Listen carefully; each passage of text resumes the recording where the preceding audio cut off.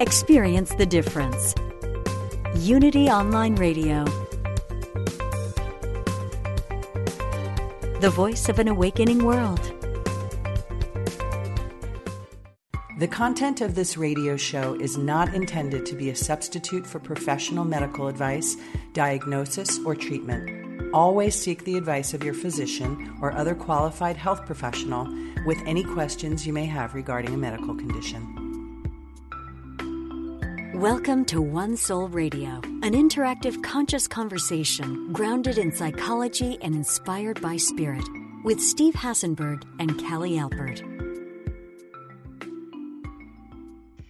Welcome, dear listeners, to One Soul Radio here on Unity Online Radio. This is the show for you and by you, a virtual community creating conscious conversation and the opportunity to have a place to delve a little bit deeper into life than you may do on your own.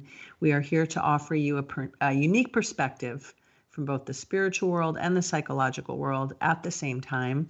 I'm Callie Alpert here with my dear friend, co-host, and spiritual psychotherapist, Steve Hassenberg. So good to see you again. So good to see you. And I want to welcome you back from the Finger Lakes. Thank you. Yes, I was blessed with a beautiful getaway last week, which was really lovely, although I missed doing our show, so I'm happy to be back. I did too. I missed having you. So our show today is Know Thyself. Do you really know who you are? Have you been searching? And dare you even shine that light, take the flashlight and shine it into all those fun and not so fun cavernous places in your personality to get to know yourself better? Well, wait, what you might not know is that you actually have two selves. You have your ego or material self and your divine or heavenly self. And if you operate from the large self, your life is lived with ease and a loving openness to the world around you. If you live from ego self, the world is full of comparisons and feelings of isolation. I think a lot of us know those probably more well than we do the former. I think we do. So today we will discuss our relationship to these seemingly opposite parts of ourselves and share tips about how to work more creatively with both, promising a life of greater fulfillment. Yummy. Sounds like a good promise. It does. So let's start by talking about the origins of Know Thyself. I know you're very fond of this history. 8th century BC, Greece, yeah. Mm-hmm. The wonderful temple at Delphi. The temple at Delphi was a place where the oracle Pythia lived. Now, my assumption is that Pythia, as in pithy. Yeah, I was going to say, is that connected? I think it is. Something very pithy and precise. Mm-hmm. I've had lots of thoughts about Pythia because I wondered how they would select her, you know. One Pythia lived and then she was gone and another Pythia would be found. I don't know how it all worked, but she was consulted on all manner of international and national decisions for the country. Interesting. Yes, and it was called the Temple of Apollo, where she worked. And inscribed over the Temple of Apollo are the words, Know Thyself. Why do you think they cared then? Like, do you know what it was that went into, I mean, because we're so accustomed to this term now, and it's interesting to hear the historic origins of it, because I think we, at least I've never tracked it until we started talking about doing a show about this topic. Do you think that I guess it's always been a natural inclination for humans to want to dig deeper and get to know themselves on some level and understand this crazy thing called life, right? Well, if you want to go deeper with me. Oh, please. I like to do that. Well, that's why we're here. So back in Greece, we had a wise man named Socrates, and we had his wise student named Plato. Right. And they wrote a lot about the idea of knowing thyself. And Plato wrote an essay called The Cave, and the fact that human beings live in the cave And yet in that cave, there's a shaft of light that comes through that if you follow, it takes you to the other world. And you're really, the origin of that is your cosmic home. He didn't say all that, but that was my interpretation. I was just going to say that's quite beautiful, nor did I know that. But I like the way you're contemporizing it. I think that's really beautiful. So that was definitely the biggest maxim, right? Or sort of proverb or whatever, right? Whatever. I guess was it called a maxim? It was a pithy statement. It was a pithy thing. Getting to know our ego because our soul has given it to us, right? Getting to know that we have two sides. It sounds like maybe that's where this whole concept may have been born, the idea of two selves, even though in, those simple two words, you're not really getting the depth of the duality piece, which we're going to get more deeply into. Yes, so there were 2 other temples, and inscribed on those temples at the entranceway as you came in, one of them was nothing to excess. Mm-hmm. And the third one was surety. Being sure brings ruin. Which I love that one too. Don't you love it? Yeah. And nothing in excess was similar. I looked it up on Wikipedia. And the be all end all of it is in a way. It is. It's definitely good for research. There have been, just as a silly digression, there have been TV shows that I've worked on where we get like a wrist slapped if we use Wikipedia but these were shows where we had to be extremely careful and substantiate our information. And you know how we are. We don't have to do that. we based everything on tall tales. Exactly, and our own empirical knowledge. But anyway, so go ahead. You Wikipedia'd it up, and what did it say? And it said Ben Franklin said moderation in all things, mm-hmm. which is similar. And he also said wisdom in all things. Mm-hmm. So wonderful. Ben Franklin took it from the Greeks. But should we talk about nothing in excess too? Yeah, let's talk about that. And I'm also sort of chuckling because Ben Franklin, who was a great Renaissance man with multiple talents, many of which never got written about, was also known to be quite a, shall we say, philanderer, or just in terms of excess, he had a large flock of lovers and ladies. Yeah. So it's kind of, but anyway, what else did he mean by it? Pre-Me Too movement. Right, exactly. Yeah. Right. So nothing in excess means that we kind of take what the Buddhists call the middle path. Mm. And the middle path is a beautiful way of saying that. They use it in terms of not being too attached to things. Right. Or not running from things. So not having excess, having moderation is a way to keep on our path. That's how I think about it. Right. Because excess of all kinds, whether it's drugs or sexuality or peanut butter, whatever it is, can take us off our path. Right. Work, accolades, like anything that we get attached to that we think is where our identity lives. Right. Is dangerous excess to some degree, right? Dangerous excess. Which sounds lovely on certain days, but anyway. I know, doesn't it? But we're trying to get to the larger version of ourselves. So, and then the surety brings ruin one. I love that too. And on some levels now, it feels like the idea of surety or getting attached to a dogma or a decision or an opinion or an identity feels like it's become louder maybe in recent years. This is a crazy generalization because it's been part of human tendency forever.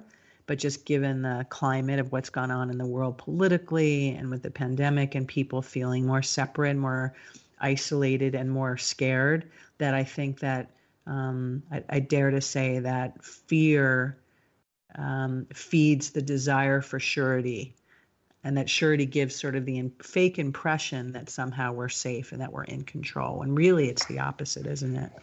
I love that, Callie. We could also say that surety in its extreme form is like fundamentalism.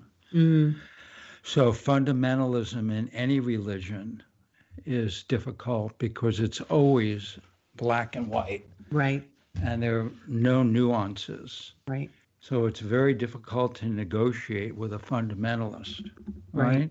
right. Somebody who's overly orthodox. And I've always been of the belief that there is no such thing as black and white when it comes to humans, that almost everything is nuanced to some degree. Well, humans are made in multiple colors. Right, right. So, Literally and figuratively, yeah. Symbolically, Mm-hmm. we Mm-hmm. are a rainbow of colors. Mm-hmm. Yes, we are. So before, one thing I do want to say that is that I do support when it comes to surety is that we would love to have people join us and call in. And I am sure that this is the phone number to do so. How cheesy a segue. Oh my gosh. Wow, I'm really stupid to the bottom of the barrel today. If you would like to call in and join us, share any stories, any thoughts, get some guidance. If there's any questions that you have, the number is 816-251-3555. We would love to hear from you.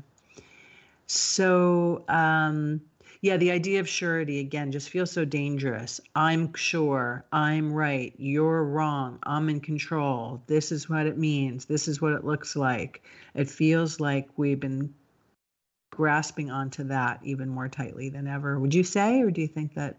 I thought that was absolutely true.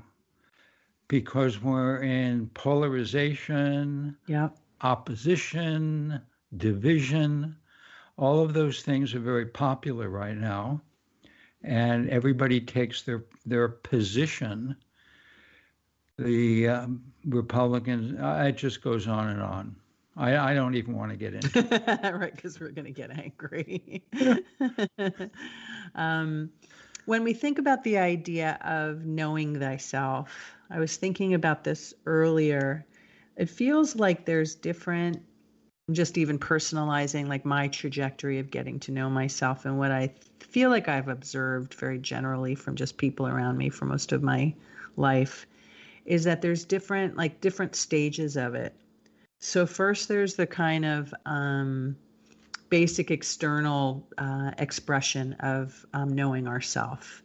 Don Miguel Ruiz talks about this a lot. He calls it indoctrination, how you're defined when you come into this life. I am a girl, I am a boy, although, certainly I'm not covering all of our different genders, thank you, right now. Our status, I'm part of this family. I'm rich, I'm poor, I'm smart, I'm vocal, I'm not, I'm 50 years old, I have black hair, I'm thin, I'm fat. And I think that's the first way that we learn. We label ourselves, and society helps us to do that. Our identity with certain belief systems and certain churches and certain schools and all of it. Then it feels like, and this is just, again, broad strokes, it feels like then something really challenging happens. Usually, it's some sort of a crisis, some sort of great loss, a job, a relationship, the life of a loved one that you lose. There's countless, but some sort of a loss or crisis, which often takes you into a dark place or takes you to therapy or takes you to looking at it as an opportunity, which is really what we want to emphasize and start to really foster here, is using these what seem like losses and sort of the shedding of these identities when we think we know ourselves, to really be an opportunity to get to know ourselves on a deeper level from a bigger place, right? Well, I just want to throw something in from a psychological point of view. Yeah. All of the identities that we form initially are very, very important for our ego development. That without the formation of those, we can get pretty wobbly or wiggly. And so even though we're talking about letting go of them at some point, it's important to really remember that those are the things. Don Miguel talks about it as an indoctrination. But from a soul point of view, it has so much to do with our soul's desire to find ourselves in a certain setting with certain parents, with certain identities. So at some point in our maturity, we can begin to systematically let go of them. Mm. So that's always been one of the most interesting spiritual paradoxes to me, is the idea that, to your point, we come in with an ego, which is well entrenched and, like you just said, has very good reason to be there. And then if we're on a spiritual path, we often desire to shed our ego and sort of free ourselves from a lot of the quote unquote trappings of it. But if we're going to back up for a minute and just take this step by step, one of the big points that you've been making as we've been preparing for the show is, and I said it a little bit in our introduction, is that really I think what would be helpful for people to grasp as we think about our purpose for doing the show is to consider the idea that we have two selves, plenty more in there as well in terms of our personality facets. But generally speaking, we have our divine heavenly essence self, sort of our capital I, our big self. And then we also have our ego or our material self, which is the one that shows up every day and reacts and experiences and identifies and all the things that you just said, right? And helps us feel separate and individual. Right, exactly. And which is important so we don't merge with the universe and leave everybody behind. Right? Yeah, well, if you're me, that doesn't sound like a bad idea, but that's another show. That's another show. So let's talk a little bit about that then. Just how do these things coexist then? Why is it that we have both, and why is it important to recognize that we have both? Why do we have both? Well, as I just said, we have an ego in order to have an individual experience. Right. And that individual experience is, in essence, very precious. We get to have likes and dislikes. We get to fall in love. We get to achieve things, and we can feel proud of ourselves. And all of those things are so valuable in terms of what I was talking about in regards to a maturing ego. And the self is actually, and we talked about it in our production meeting, the self is actually a continuum that is available to all of us depending on where our awareness is. So if our awareness is in the separation individual ego, that's what we focus on. But as we practice mindfulness or as we practice meditation, the other parts of this continuum begin to open up to us, and we realize that we're something larger. Right. We realize sometimes even going to the top of the mountain watching the sunset, we can have an aha experience and feel somewhat unbounded and timeless. And that's a part of us too. And I'll stop there so we can continue this great dialogue. So I think that, and before I see our first caller queuing up here too, which we'll take in a moment, I think our intention for this conversation then is to just encourage people to consider that both of these exist and to get to know them all better. You know, I think so many times over the years, I've heard people say, I know myself really well. And it's almost a resignation to a habitual way of looking at themselves.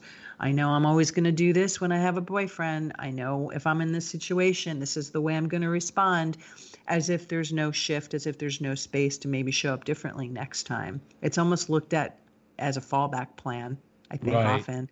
Right. And so the idea of entertaining, number one, getting to know all those parts because they're all legit and important. Those are the ones that we need to shine the flashlight on, as we said earlier. And then to know that there's also this bigger sort of essence of us that can kind of help us to create space so we're not bound in unhelpful ways to these more egoic fibers or attachments, I right? think, from the Greek point of view, the know thyself really had to do with that deeper divine essence, Mm. at least in terms of what Plato wrote about. So we're just changing it up a little because that's what we like to do. That's what we do. And we're saying know thyself is know all of it, know the entirety, know the globe. The whole globe. Right. All right, let's take a caller, shall we? Hi, caller, are you there? I'm here, yeah. Hi. What's your name and where are you calling from? Welcome. Thank you. My name is Lisa, and I'm calling from Petaluma, California. Hello, California. Do you have any thoughts about our topic today? Questions, comments? Do you feel like you know yourself? I have a question Loaded about question, that. I know. So, what I've never understood is why there are parts of ourselves that can be so critical, or when they pop up so ugly, and I find it difficult to get to know those parts and understand where they come from, their origin, and my tendency is to try to avoid it or deny it. And do you have any suggestions? Well, first of all, thank you for that, and I think it's extremely relatable. Before we offer some answers, I have a follow-up question for you. Are you thinking of, you don't have to name what they are unless you want to, are you thinking of one or two personality traits that tend to come up repeatedly, so they're really kind of staring you in the face, or is it more of a myriad of different things? Things that come up repeatedly. Prejudice, for one. Noticing it, that I don't have it, but I notice it's there, Yeah. Well, first of all, thank you for the candor with that one, because that's not an easy one to acknowledge publicly. I would say one thing that I've gone through so many different chapters of getting to know the less pleasant parts of myself, or the one, I don't even want to judge it, the ones that are more difficult or might be a little bit more daunting. And at first I learned just to welcome them and just to acknowledge that they're not going anywhere unless I can make friends with them a little bit. But then when I started to learn more, and a lot lately, even in knowing Steve and his teachings with me, is that the ones, the ideas and personality parts of us that keep popping up are the ones that really need the most love from us and the most attention. And if we can reframe them and give ourselves a little bit of permission not to be daunted or afraid or uncomfortable with them, and just get to make some more space for them to show up. And then there's different techniques I know Steve can talk about to really, really befriend them. I find that first of all, they dissolve, and they find their rightful place inside of you in a more holistic way that doesn't feel as uncomfortable or daunting. I can attest to that because I've been doing a lot of that work, in the last few years especially. So I hope that helps. But I'd like to hear Steve get into more detail because he's got some good ideas around that, I know. I have a couple nuggets. So I think there's a beautiful phrase from the poet Rilke, the German poet. One of our favorites. He says that all thoughts and feelings come up for their completion. And so I want to run on that for a minute. From a metaphysical point of view, what's occurring is that whatever circumstances, inner conflicts that we don't finish from lifetime to lifetime follow us. And they follow us, and they're woven into our personality and into our belief structure in order to finish it next time. And so when we see something ugly, or when we see something that's prejudicial, we know immediately that if it's very strong, more than likely it's coming from a past life experience. And more than likely it was reinforced, or it was coming from a early childhood experience. So they're energies, and these energies are following us for completion. And if you think of them that way, It can be very helpful in working with them. So instead of thinking I'm bad, you can think of this came from a situation in the past where I didn't know what to do. Maybe I was indecisive, I was in conflict, I was in pain, and I didn't finish that circumstance. And it came with me so it could be done, it could be finished. Mm-hmm. And so having that attitude of welcoming, having that attitude of neutrality, having that attitude of I'd like to get to know you because I know you were hurting and I'd like to help you, can be very helpful.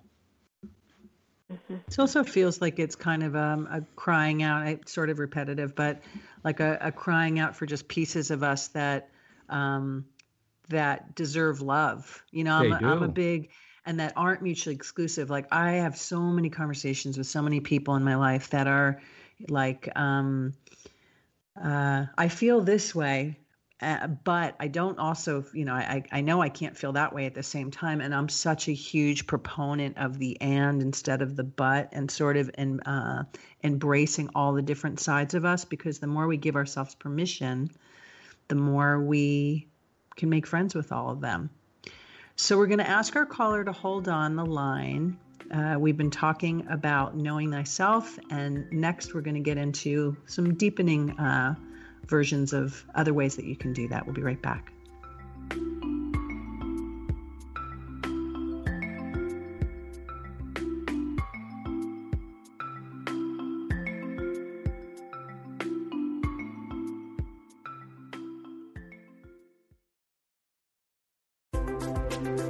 All are welcome.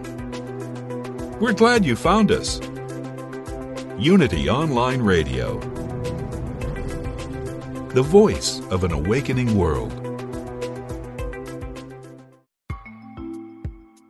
Welcome back to One Soul Radio with Steve Hassenberg and Kelly Alpert.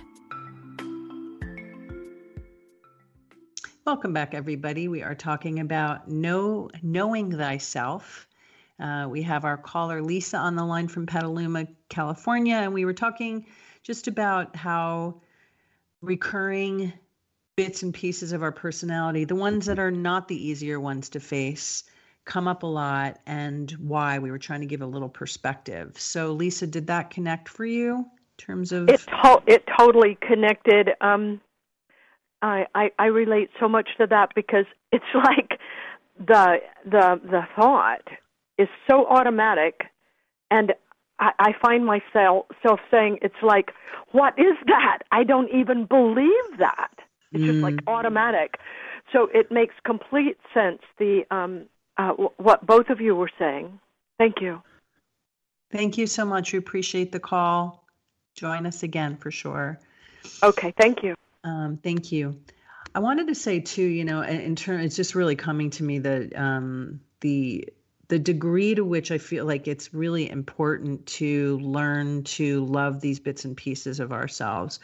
You know, you speak from the karmic perspective. Obviously, I'm a big believer in that. There's a lot of people that might not be. They might find that to be bogus, which is fine, because there's still parts of this direction and this perspective that can work for you, whether it's, you know, you would attribute more stubborn pieces of your personality to your family of origin in this lifetime, whether you identify with the idea that they've been, you know, these recurring personality issues have been around for thousands of years and thousands of lifetimes. It really doesn't matter.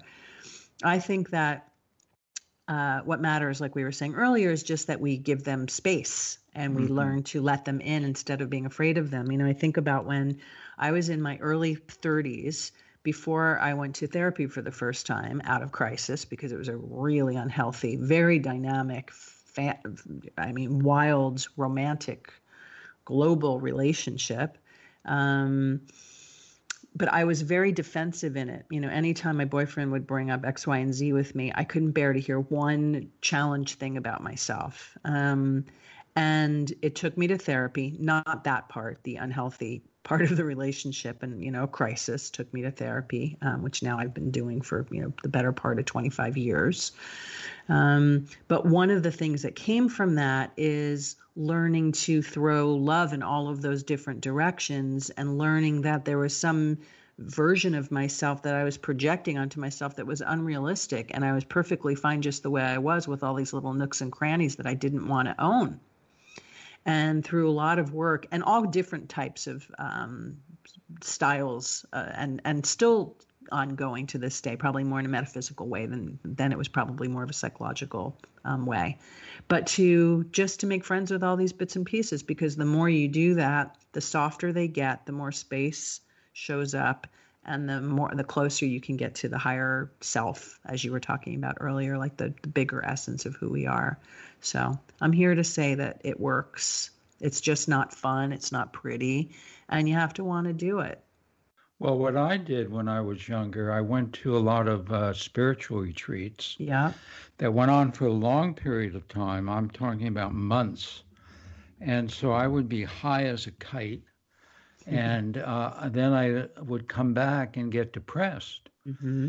And then I would go away and get high as a kite, and then came back as depressed again. Right. Until I realized that I was doing this, what we call now spiritual bypassing. Because of all the issues that I wasn't facing that were very psychological in nature and very conflictual.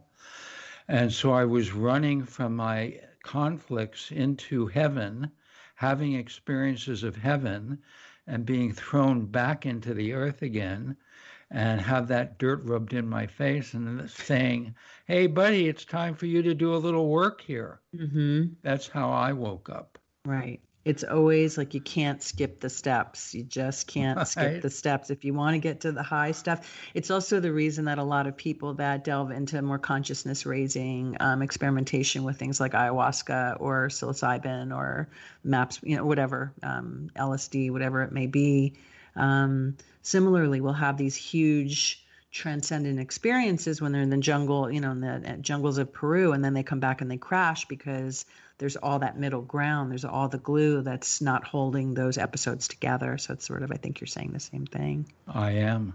Yeah.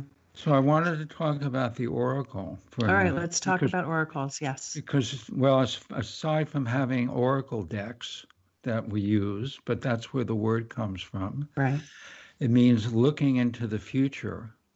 And the idea of a Delphic oracle was somebody who may now in these days be known as a channeler, not just a psychic, but a channeler, somebody who's able to tune in, just like the shamans did, tune into the upper world or the lower world in order to get information for a country or information to heal a single person. So that information is available to somebody who's been able to let go of the limitation of their ego and sail into the uncharted unknown of their unbounded awareness. And they can come back with very, very precise and often very accurate information. And I know that because I worked with an oracle. What did you've worked with a lot of people of higher realms. Right. Is there anything that came out of that one that you want to share? Well, just the fact that there are people around now who have the same kind of, we're going to use the big word, oracular experience. Oh my gosh, did we just graduate to oracular 4-syllable words on the show? Because our title of our show is 5 syllables. Anyway, go ahead. I'm losing track. Go ahead. So the idea that people can channel higher beings, ascended masters, has been around for a long, long time. They do it in Tibet. They've done it among the Native Americans, and people are doing it now. They did it in Greece. So just to know, it's something that's still available and can be very useful in order to help you chart your course through life. Mm. Well, as you know, I'm pretty obsessed with all of that. Are you? I just want. In fact, I've actually been doing the opposite lately because I can get very attached to the idea of getting to the, feeling the higher realms more often. Yeah. And I've known that is extremely counterintuitive to actually feeling the higher realms, is when you are attached to the idea of getting there. It kind of gets in the way. So now I'm back to just being in the moment of each day and each whatever activity, experience, person that comes into my path. Good. With the hope that it becomes oracular. That's my not so secret hope. But we digress. So that's all. I mean, that's beautiful. And there's so much magic to all of that. I also want to remember, for all the rest of us earthlings that are, not living in those higher realm places and simply want to take, just a few steps to try to maybe get to, a place of just knowing themselves a little bit better. I guess the question I pose to both of us is, why should anybody care? What's the benefit of knowing yourself better? Care about what? Knowing yourself. Oh. What's the benefit of it?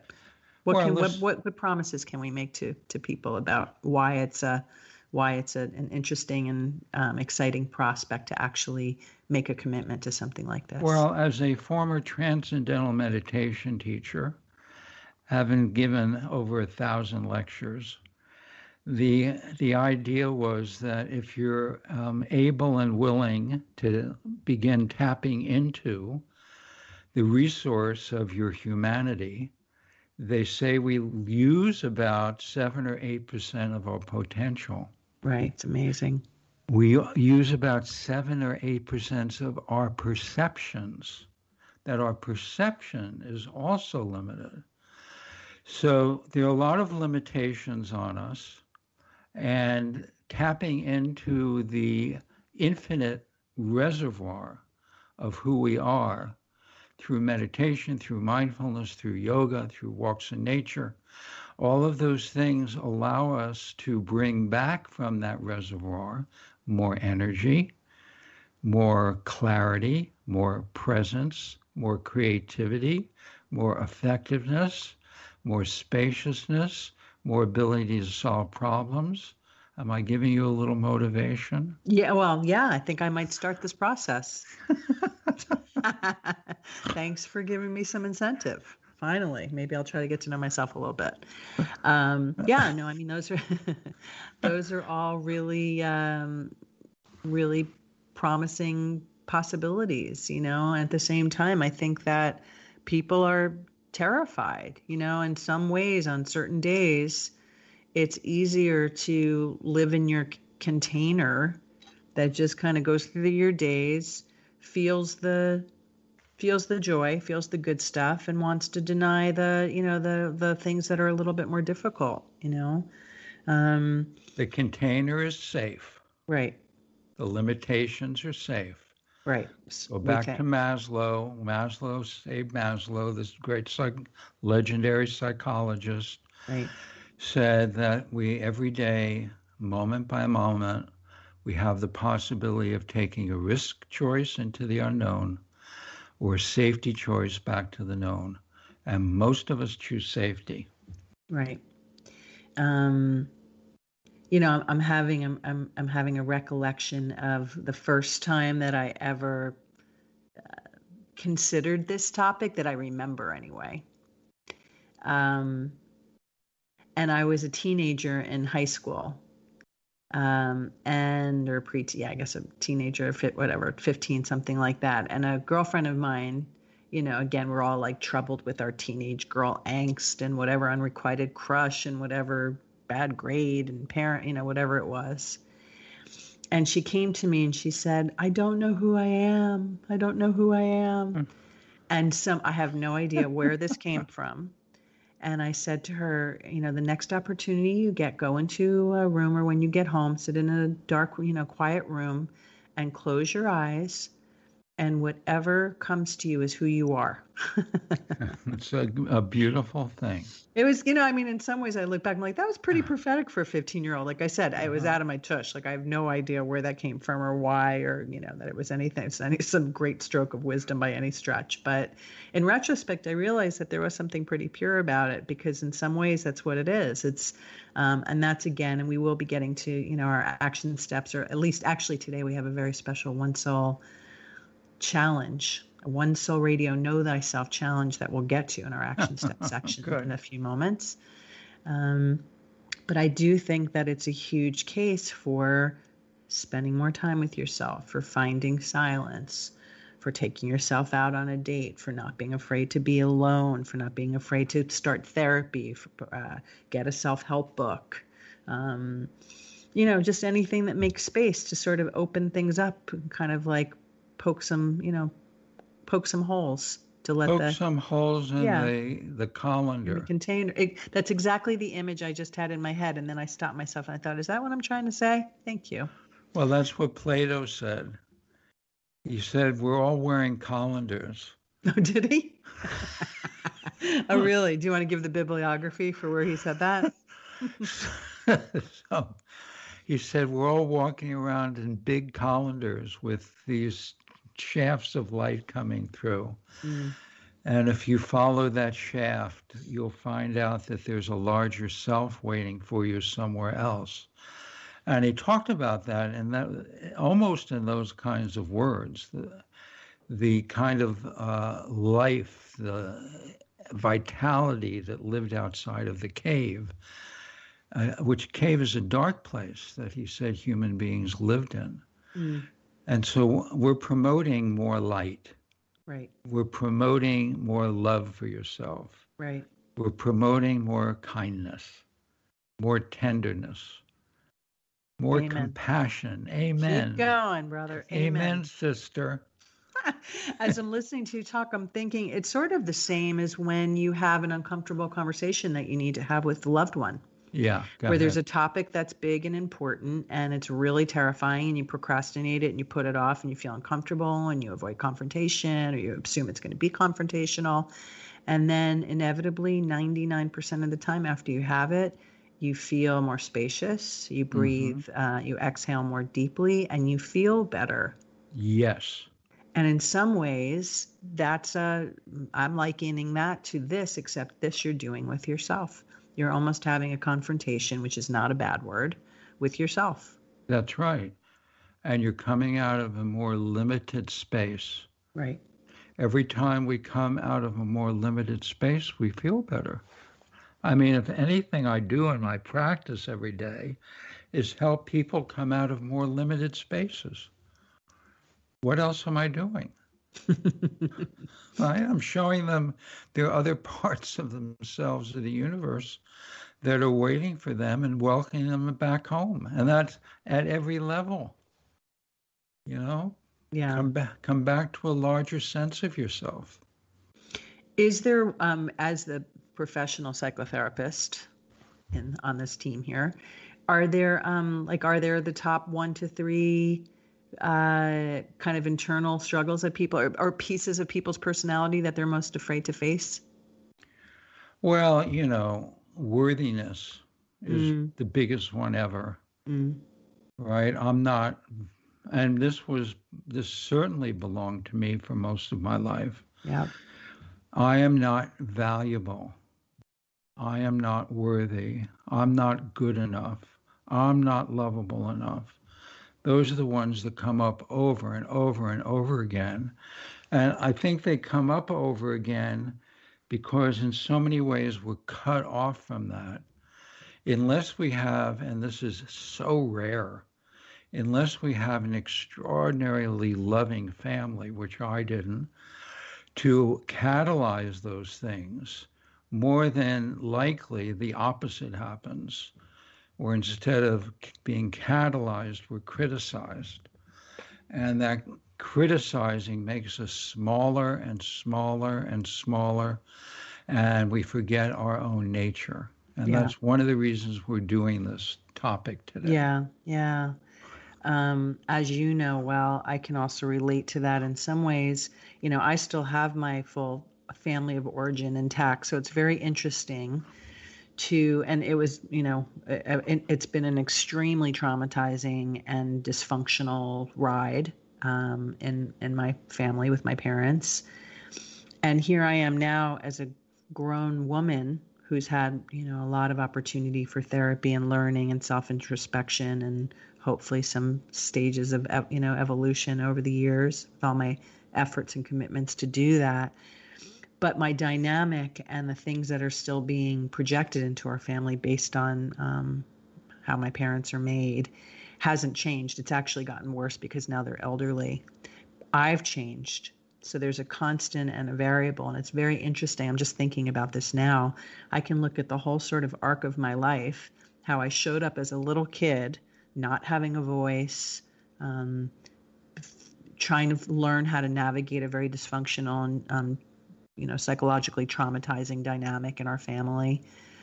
And now navigating it differently because I'm a completely different person in terms of my toolbox, because I've spent so much time shining a light on all these different aspects of myself.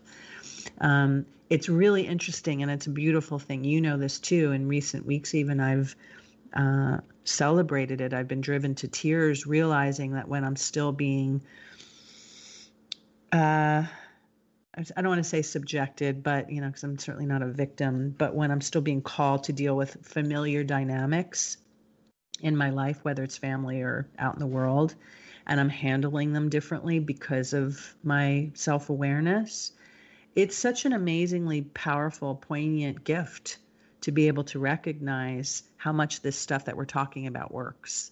That's really my point, is that, I'm here to, and we're never done. I'm not saying that I'm done, Right. But I'm saying that I've turned so many corners with this theme that I find myself celebrating it and honoring it and giving it a hug just to acknowledge it, that it exists. So all this to say that for anybody that might be just starting out on a path of self-discovery, or afraid or super uncomfortable, everything, I can attest to the fact that it works, because I've been so deeply humbled and moved by it, even very recently. So for what that's worth, it's my testimonial to this theory. And Bravo. You can say the same. Well, you just described my life. We share that. You could have put Steve in there instead of Callie, right? Navigating the rough waters of dysfunctional families. That was my whole life. Yeah, and here we are, the better for it now. Right. That's the other piece of this, always the better for it. It just never feels that way when you're in it, ever. And we will do other shows. In fact, we have one coming up in a few weeks where there's, we can do the master reframe on how difficult situations can be made into benefits while you're in them. But all this to say that there's always a silver lining, and there's always a reason that you're being given these things so that you can deepen your relationship with yourself and your higher self, your higher power, whatever word you want to use. Remember what Joe Campbell said? We always want to bring Joe in. Yes, we do. The path that you take is the one you're ready for. So that even means that the parents you choose are the ones you're ready for. Doesn't seem that way. It's like no, it the stork brought me to definitely the wrong house. But or not. That stork was being driven by higher intelligence, right? Right. It's again, that's part of how we have to really, that's the investment in a belief system and a trust that we often don't see proof of until very end or some much later date, right? Yeah, maybe we should see storks as magicians. Right? All right. Or wizards. A wizard stork. Okay, we're going to do that we'll do that during our next show meeting to determine some of our upcoming shows. Shall we get to our action steps today? Yes. All right. So we have our One Soul Know Thyself Challenge action steps segment. The first one is to identify a part of yourself that you've shied away from based on what we've talked about today. Simply take some time, write about why this part of yourself frightens you, and possibly why you've avoided it up until now. Don't have to share it with anybody. You can share it with somebody. Don't ever have to read it again. But it's just an exercise just to get sort of the waters churning, to open up some space. Second one is to spend some time with a dormant part of yourself. Have you always, did you paint when you were a kid and you miss it? Do you like playing music? Have you, not taken time to go hug a tree lately, or, a whole variety of other pastimes that might be interesting to you that you haven't tried, and try to revisit that part, open that piece of you up again. And then finally, form a relationship with your spiritual side. Find a way to get quiet, a way to create some space so that you can let things come up where you feel safe. And you can do that by starting a mindfulness practice, a meditation practice, and we would suggest trying to do this one time a day for 7 days straight and see if you feel any differently. So again, we're challenging all of you this time in knowing yourself, knowing thyself a little bit more deeply. So We're following in the footsteps of our friend Deepak Chopra, who actually has a 21-day challenge going on now. With one of my favorite singers in the world, Alicia Keys. Oh, right. Okay, And so Alicia's learned TM from Deepak, and they're doing the show together. And I actually watched part of it. It's really great. All right, I'd like to hear more about that. I think you might have sent me something from that. Yeah. So just to repeat, our One Soul Know Thyself Challenge: identify a part of yourself that you've shied away from and write about why this part of you frightens you. Number 2, spend some time with the dormant part of you that turns you on, something that is fun, a pastime that you haven't tried before, that you haven't tried in a while. Pick up your paintbrush, play some music, take a hike by yourself rather than maybe the person you're accustomed to talking to all the time. You hike in silence, just anything that sort of shakes it up a little bit.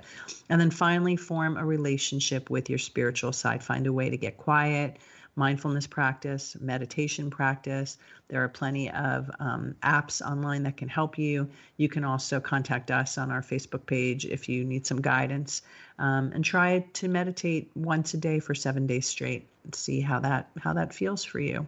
I'm going to give it a shot. I think it's high time that you start meditating. I think you have a lot to benefit from. Well, thank you, Callie. I'm going to push myself. I think it's high time you start to speak that spiritual language.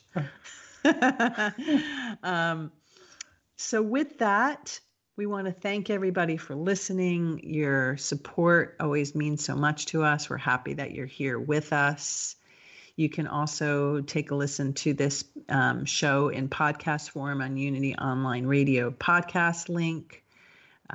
You can check us out on our website page, onesoulradio.com. We are on Instagram at One Soul Radio. We are on Facebook at One Soul Radio Podcast. Really? This sounds like the litany of like us trying to be down with the kids, right? Wow. And we'd like you to engage with us if you have topics that you'd like to offer us up that you want us to talk about. If you have questions or needs or need some guidance or advice, or hey, I'll even pimp out Steve for some free, this is a renowned psychotherapist that, you can access for free on our Facebook page to a limit. I thought you were going to pimp me out for car washes. That too. Next week, join us, same place, same time, when we talk about love versus fear. Thank you so much. Have a good week.